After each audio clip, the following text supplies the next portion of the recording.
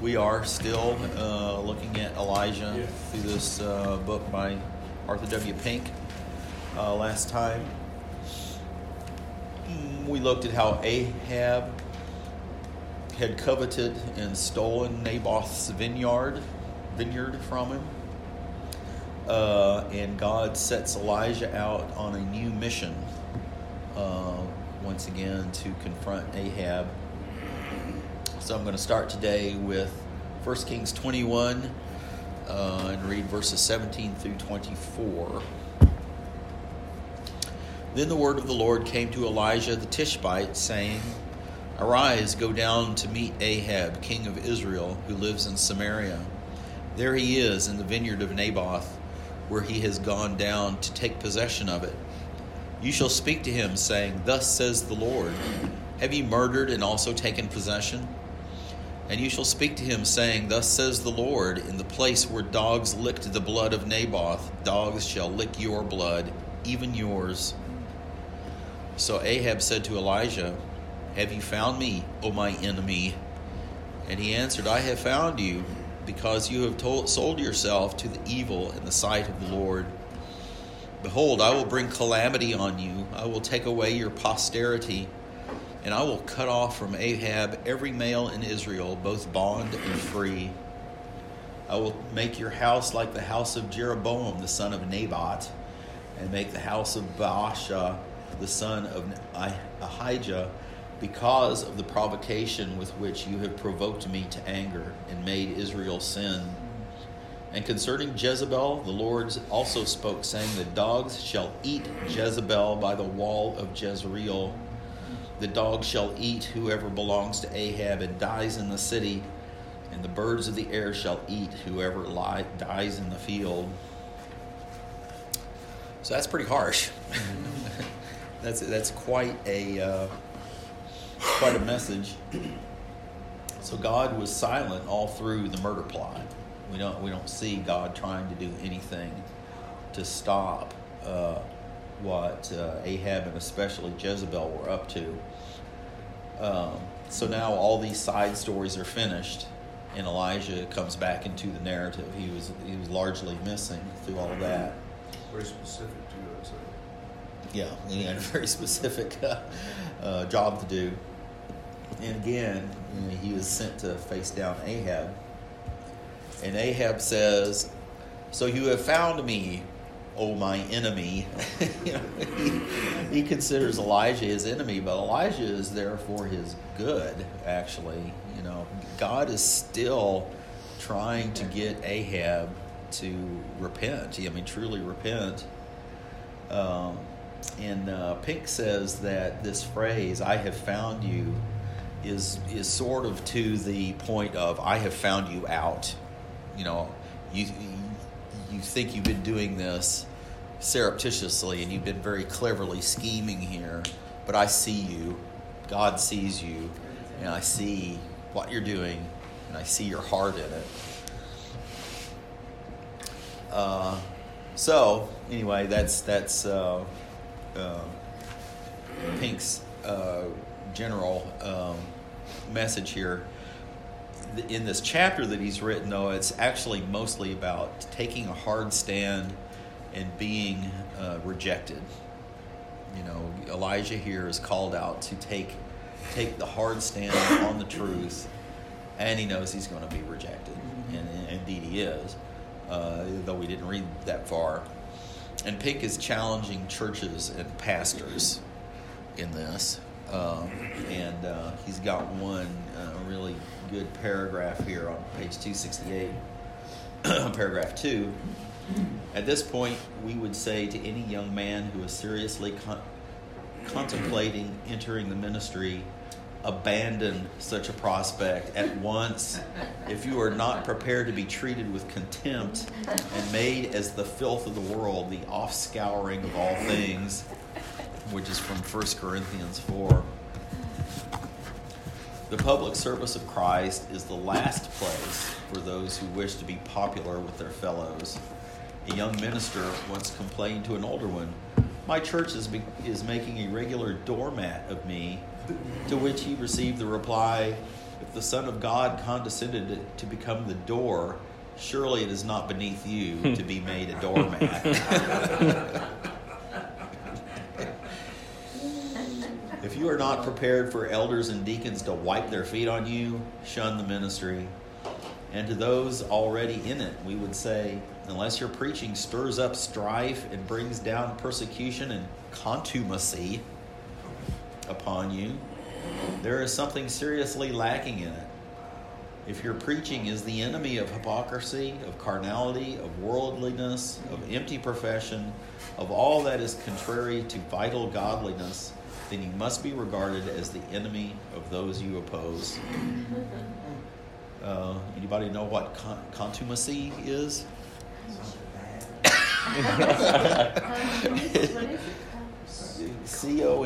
C-O-N-T-U, I've lost it, T-U-M-A-C-Y. Contumacy. Upon you. It's upon something upon you. Yeah. What? By context, I would say something. Something bad. Brings down persecution. All right, well, talk amongst yourself about that chapter while I look it up. Look it up. I'll look it up for you. Does it have something to do with contents? I doubt it. It's just the company that you're with. Unless your preaching stirs up strife and brings down persecution and contumacy upon you. Like, it's just negative, Yeah, probably negative feedback. Like, probably another version of persecution. Stubborn refusal to obey authority or dignity and law, willful contempt of the order or summons of the court. Well, that's the people that do it. Connor. I don't think he necessarily intended to be this way, but there's an implicit warning against the single pastor model in that, Yeah, in that warning. yeah. absolutely. Because Well, yeah. to take upon yourself, this sort of suffering that only Christ can do alone. Right. And you need other elders around you Yeah. to be able to handle a burden like that. Well, Even in the priesthood model of high church, at least they have a hierarchy of people above them right, to sort of balance out that burden a little bit. right. So, Well, he makes a statement here that basically sets elders and deacons as against the pastor. Well, he's looking at the old Baptist model. Yeah, yeah. But that's a very good point. If you had a model, if there was a church that had a model where there was a board of elders and every elder was a pastor and, they were all kind of operated on an equal level, that might be better. earlier in the book, he called the Wait a minute. papacy satanic. I think I can Yes. twist words around and call it a single pastor model Yeah. antichrist. That stuck with you, didn't it? Yeah, he doesn't. I'm quite sure he did not mean to do that, but that's kind of where he's at. Are there any other thoughts about any of that I just went through before I move on? We have to know Christ in the fellowship of his suffering. I mean, that's true of every Christian in a sense.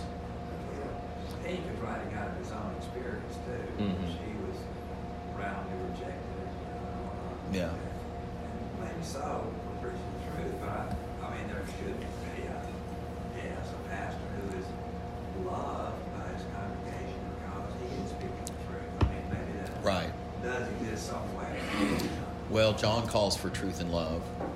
Yeah. We got to find a match in there.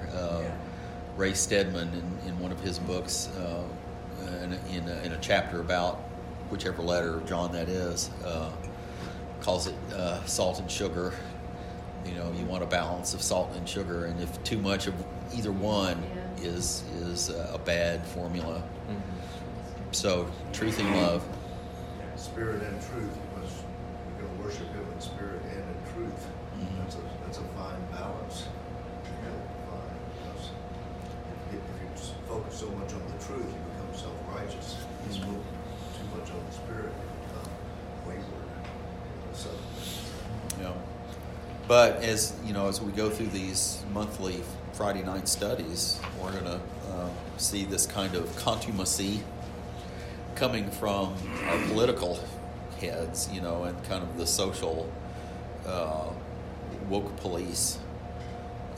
So it's not always just from your congregation either. It's you will get this kind of if you're going to minister the gospel, you're going to get this kind of blowback, you know, at all different levels. Jesus says it in the Sermon on the Mount. They're going to go out.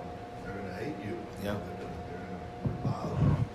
Blessed are you. If they do this while the tree is green, what are they going to do when it is dried out? Well, and not to bring, since you brought up our Friday night studies, you know, we looked this past week at the whole idea of moralistic therapeutic deism and how it has infiltrated the church. This contumacy really fits in well there, right? When you're preaching truth and you're preaching scripture, it challenges this, God just wants me to be nice and to be happy. It really challenges that preconceived understanding of what it means to follow Christ. Could you go over that again, that moralistic, I mean, I've heard it several times, just exactly what this guy came up with on that moralistic therapeutic deism. The basic understanding of it is that this idea of moralism has infiltrated not just the church, but just general society. But in Christianity, the idea is that God just simply wants me to be happy and to be nice, and so instead of being holy, right? And so following after God in our churches then would be, well, as long as everything is happy and everything is nice, then it's not really my place, regardless of my position in the church, whether that be a fellow member or an elder, to tell you what holy living looks like, right? So challenging, and even the call to repentance is anti-moralistic therapeutic deism. It's kind of like modern psychiatry, particularly in the area of gayness. It's not designed to help people deal with their problems. It's more just helping people feel good about themselves. So it's very much in line with that, and I wouldn't be surprised if it was an offshoot of that. It's tickling the ears. It's Yeah. tickling Tickling, itching ears. And a lot of pastors figure that out, so they know how to survive in a sense. Yeah. All right, well, let's move on. Somebody could look up Romans 7:14 for me. We'll start here. I'm going to reread you verse 20. So Ahab said to Elijah, "Have you found me, O my enemy?" And he answered, "I have found you, because you have sold yourself to do evil in the sight of the Lord." So, Romans 7:14. For we know that the law is spiritual, but I am carnal, sold under sin. So, sold under sin versus you have sold yourself to sin. Pink goes through this contrast and the subtle difference between what Ahab is accused of and what Paul says about himself. And this is what he says: sold under sin. This does not mean that the saint gives up himself to be the willing slave of sin, but that he finds himself in the case or experience of a slave, of one whose master requires him to do things against his own inclinations. The literal rendering of the Greek is having been sold under sin, that is, at the fall, in which condition we continue to the end of our earthly course. Sold so as to be under the power of sin, for the old nature is never made holy. The apostle speaks of what he finds himself, what he is before God, and not of what he appeared in the sight of men. His old man was thoroughly opposed to God's will. There was an evil principle in him against which he struggled, from which he longed to be delivered, but which continued to exert its fearful potency. Notwithstanding the grace he had received, he found himself far, far from being perfect, and in all respects unable to attain thereunto, though longing after it. It was while measuring himself by the law, which requires perfect love, that he realized how far short he came of it. So, and he goes on a little bit more about that, but in fact, we'll go ahead and whoever, Jim, if you've still got Romans open, go back to verse 6:14. Same chapter. 6:14. 6:14, okay. For sin shall not have dominion over you, for you are not under the law, but under grace. Okay, so this is yet another subtle move about our relationship to sin. And so Pink goes on and says about that, sold under sin, indwelling corruption holds the believer back. The more spiritual progress he is enabled to make, the more he discovers his handicap. It is like a man journeying uphill with a heavy load on his back. I think they made a movie out of that. The farther he proceeds, the more conscious does he become of the burden. But how is this to be harmonized with sin shall not have dominion over you, which Jim just read? Thus, though indwelling sin tyrannizes the believer, it by no means prevails over him totally and completely. Sin reigns over the sinner, having an absolute and undisputed dominion over him, but not so with the saint. Yet it so far plagues as to prevent his attaining unto perfection, which is what he craves. From the standpoint of the new nature, and as God sees him in Christ, the believer is spiritual. But from the standpoint of the old nature, and as God sees in himself, he is carnal. As a child of Adam, he is sold under sin. As a man of God, he delights in the law of God after the inward man. That's Romans 7:22. The acts of a slave are indeed his own acts, yet not being performed with the full consent of his will. And delight of his heart, they are not a fair test of his disposition and desires. I think, I'll speak for myself. And when I'm struggling with sin, I think those two paragraphs would be very good reading. As an encouragement of, what is my relationship to sin now? And it is like a cruel master that it is making me do things that I don't want to do. I guess at that point you have to realize that really we're bond slaves to Christ. Bought, purchased by his blood. Pleading that. We have to have that change of mind that we are no longer bondservants of sin, but bondservants of Christ. That's a hard corner to turn. That's called repentance. Yeah, that's what repentance means. Changing your mind is not as hard as walking it out properly. Well, yeah. For the rest of your life. It's hard to be perfect. Well, and that's what's going to come out about Ahab. He feels very sorry, but there's no change in his behavior. So he had the sorrow of the world. We've got a hungry cat outside. Was it a cat? Yeah. Okay, so Pink has gone through all of this to make a contrast with Ahab, who is said to have sold himself to sin. So this is what Pink says about Ahab. Vastly different was the case of Ahab from that which we have briefly sketched above. So far from being brought into captivity against his will, he had sold himself to work evil in the sight of the Lord. Deliberately and without limit, Ahab wholly gave himself up unto all manner of wickedness in open defiance of the Almighty. As Balaam loved the wages of unrighteousness, in 2 Peter, and therefore freely hired himself unto Balak to curse the people of God. As Judas coveted the silver of the chief priests, sought them out and covenanted to betray the Savior unto them, So this apostate king sold himself to work evil without compunction or reserve. His horrible crime in respect of Naboth was no detached act contrary to the general tenor or course of his life, as David's sin in the manner of Uriah had been, but was simply a specimen of his continual rebellion against God. Having sold himself to work evil in the sight of the Lord, as if in contempt and defiance of him, he was openly, constantly, and diligently employed in it as a slave in his master's business.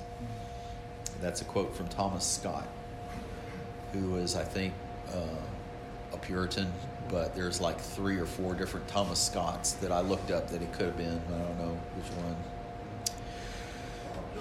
Bob Dylan said, "Wow, you got to serve somebody." You got to serve somebody. I thought of that song the other day. Okay, so Ahab sold himself unto evil.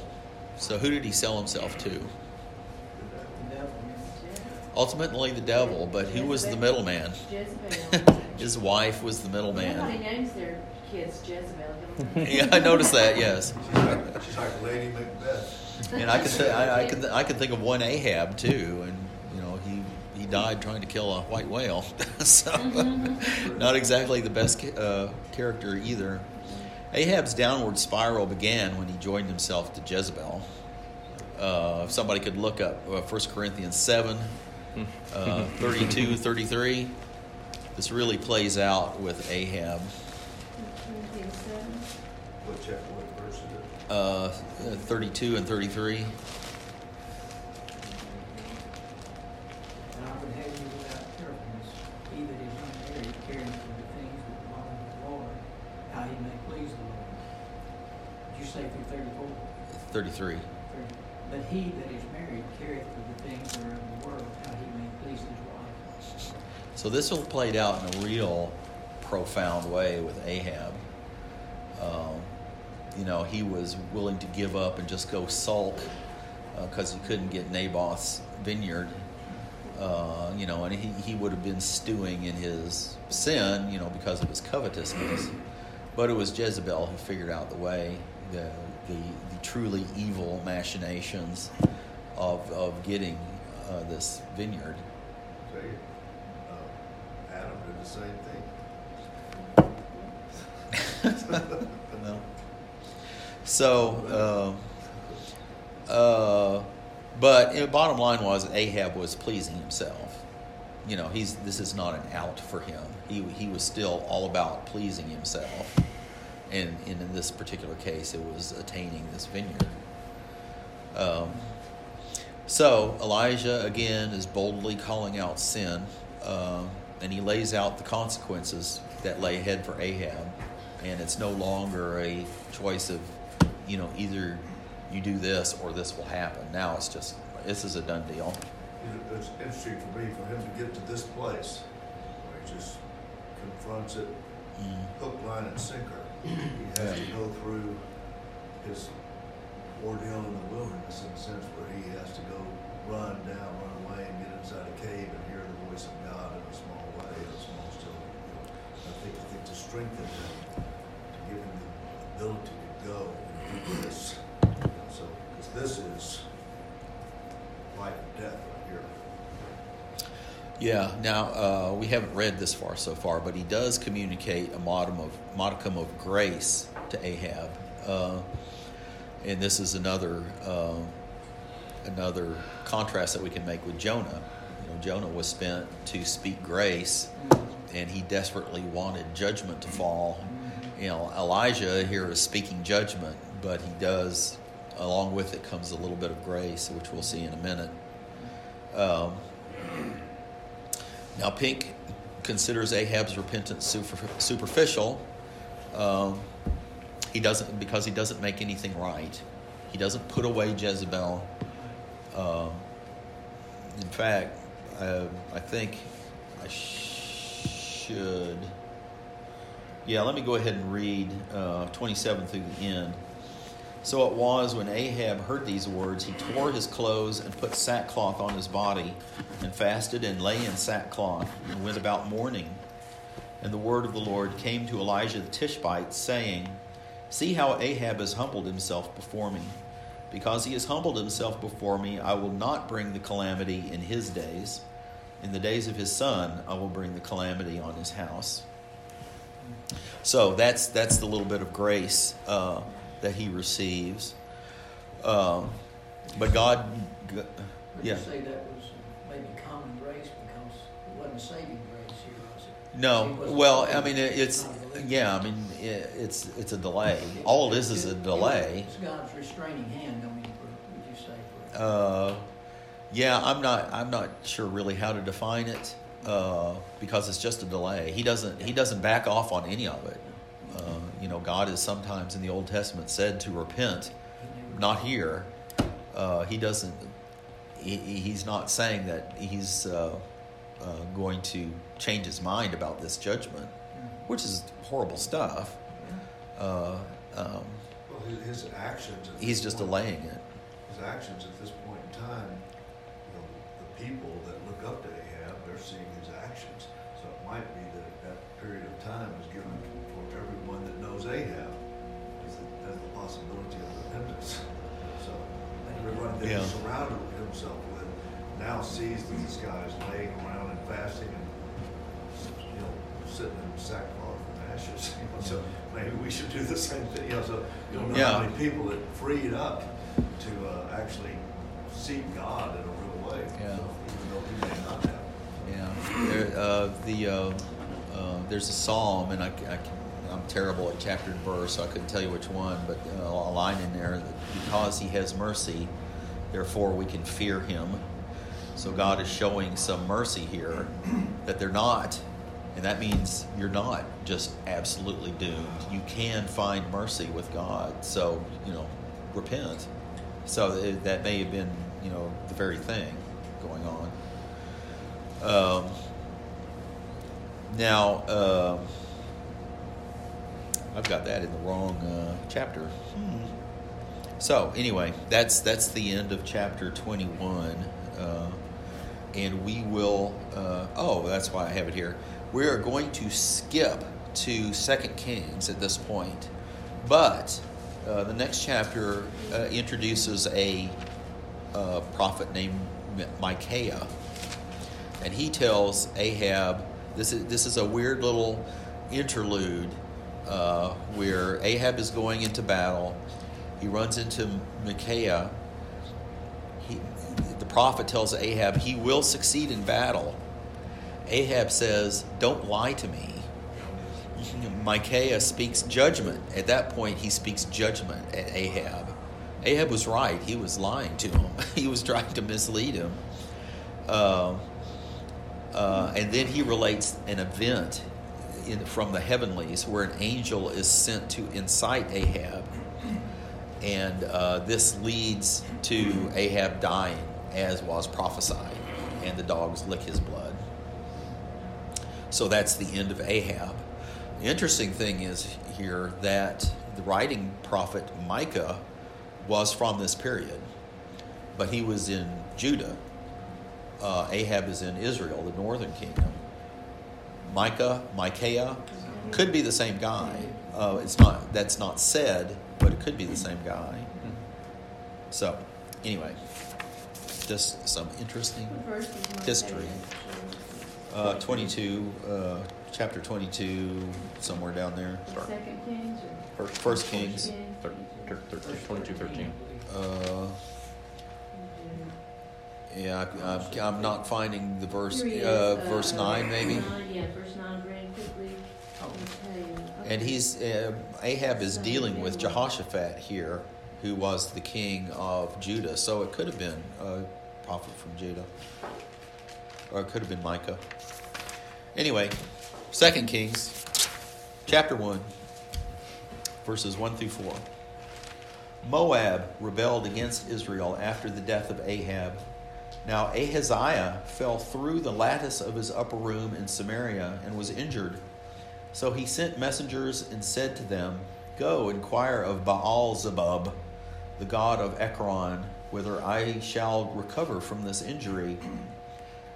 But the angel of the Lord said to Elijah the Tishbite, Arise, go up to meet the messengers of the king of Samaria, and say to them, Is it because there is no God in Israel that you are going to require of Baalzebub, the king of Ekron? Now, therefore, thus says the Lord, you shall not come down from the bed to which you have gone up, but you shall surely die. So Elijah departed. Now Ahaziah is the new king of Israel. And you see a change of how God is going to deal with the king of Israel now. Elijah used to go to Ahab. Now Elijah is just going to intercept his messengers. Ahaziah does not have the privilege of an audience with the prophet of God. So things are going bad for the kingdom of Israel. Look how off course these guys are in Israel. I mean, worshiping Baal and all these false gods. I mean, it's impressive to me that Israel never had a good king. Yeah. Yeah, that says a lot. Plus, he says he fell through a lattice. In what condition was he? Well, that's a good question too. And where was the lattice? My guess, he was probably leaning back in his chair and lost his balance in his drunken stupor, landed on his head and didn't feel it. So this kind of gives us an idea of how God works with nations. And here's a little bit of pink. What has just been pointed out concerns the governmental dealings of God and illustrates an important principle in his ways with a nation, by which we mean it treats of that which relates to time and not to eternity, to the workings of divine providence and not to the sphere of salvation. Nations as such have only a temporal existence, though the individuals which comprise them have an eternal destiny.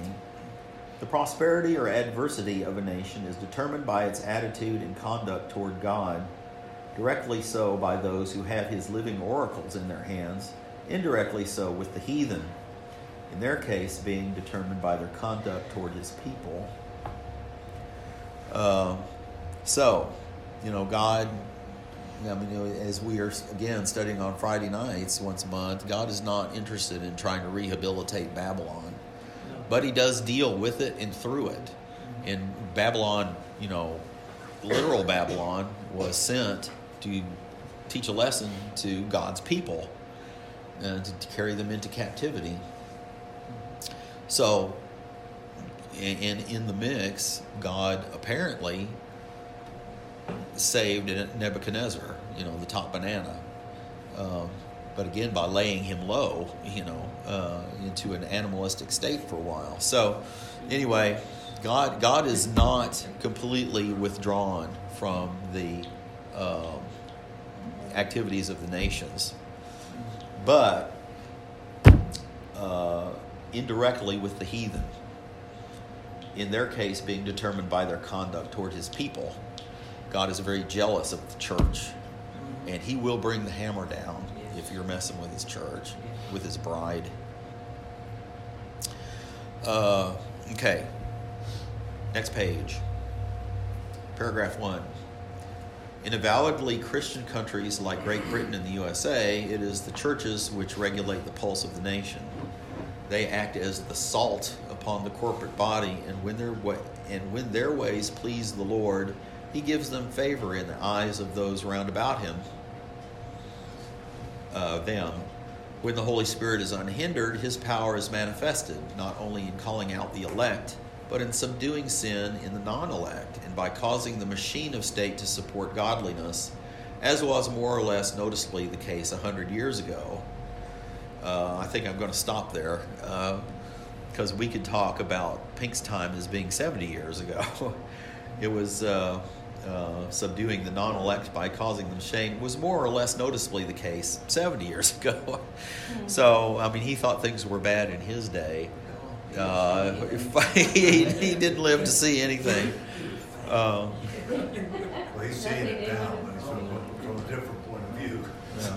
But we can see that, from that email I read, is Ukraine turning back to the Lord? Is that maybe why they have got the Russians stumped, and they can't progress? who's to say? Who is to say? I'm sorry I came in late. What email are you talking about? I read an email from my missionary friends in Poland. They've taken in some Ukrainian people, and I'll show you the paragraph that I'm referring to. And just for the sake of historical context, if I'm not mistaken, 100 years from when this was originally published would have been around the ending of the Second Great Awakening. So just throwing that out there. When this was published? 100 years prior to 100 years. Okay. So the time he's talking of is the time of Charles Finney and the end of the Second Great Awakening. Yeah. And that kind of stuff. Yeah. So about 10 years before the Civil War. So, I mean, he was rightly feeling that things had gone downhill since then. Yeah. Oh, yeah. But again, Yeah. Nothing new under the he's sun, he's scratching his head right now. But it's a great song by Merle Haggard. It's talking about Americans and are we going downhill when the snowball headed for hell. Okay. Healing. Well, let's rush through what I've got here to finish up with. Israel has reached this point now. I mean, Israel is among the heathen here under Ahaziah. And of course, in today's world, it's the Israel of God, which would be, the measure by how God treats the heathen nations, how they are dealing with the Israel of God. And Moab rebelling is part of the law of the harvest. Moab rebelled against Israel after the death of Ahab. So it's coming. The chickens are coming home to roost now. This weak sinful kings is bringing about rebellion, among the lands that they control.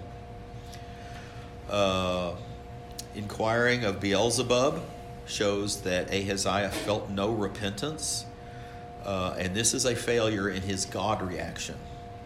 Is what Pink calls it. The fact that he was at home getting drunk, falling through lattices, indicates he was doing nothing about the rebellion. And this is a failing in his king reaction. Mm-hmm. So he's failing toward God and he's failing toward his subjects. And this is not unlike David, who had not sold himself to sin, but he got into all this trouble with Bathsheba and Uriah because his army was out fighting the battles, but he was sitting home. So apparently this is a moral lesson to leaders. Don't profoundly separate yourself from your people. So I'm going to finish up here with just a little bit about Beelzebub.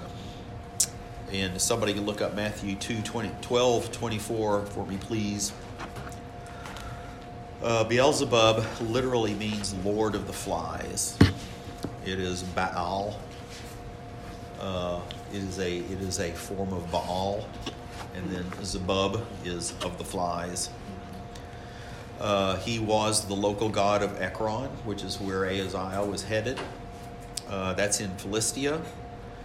And it was connected with soothsayers. Okay?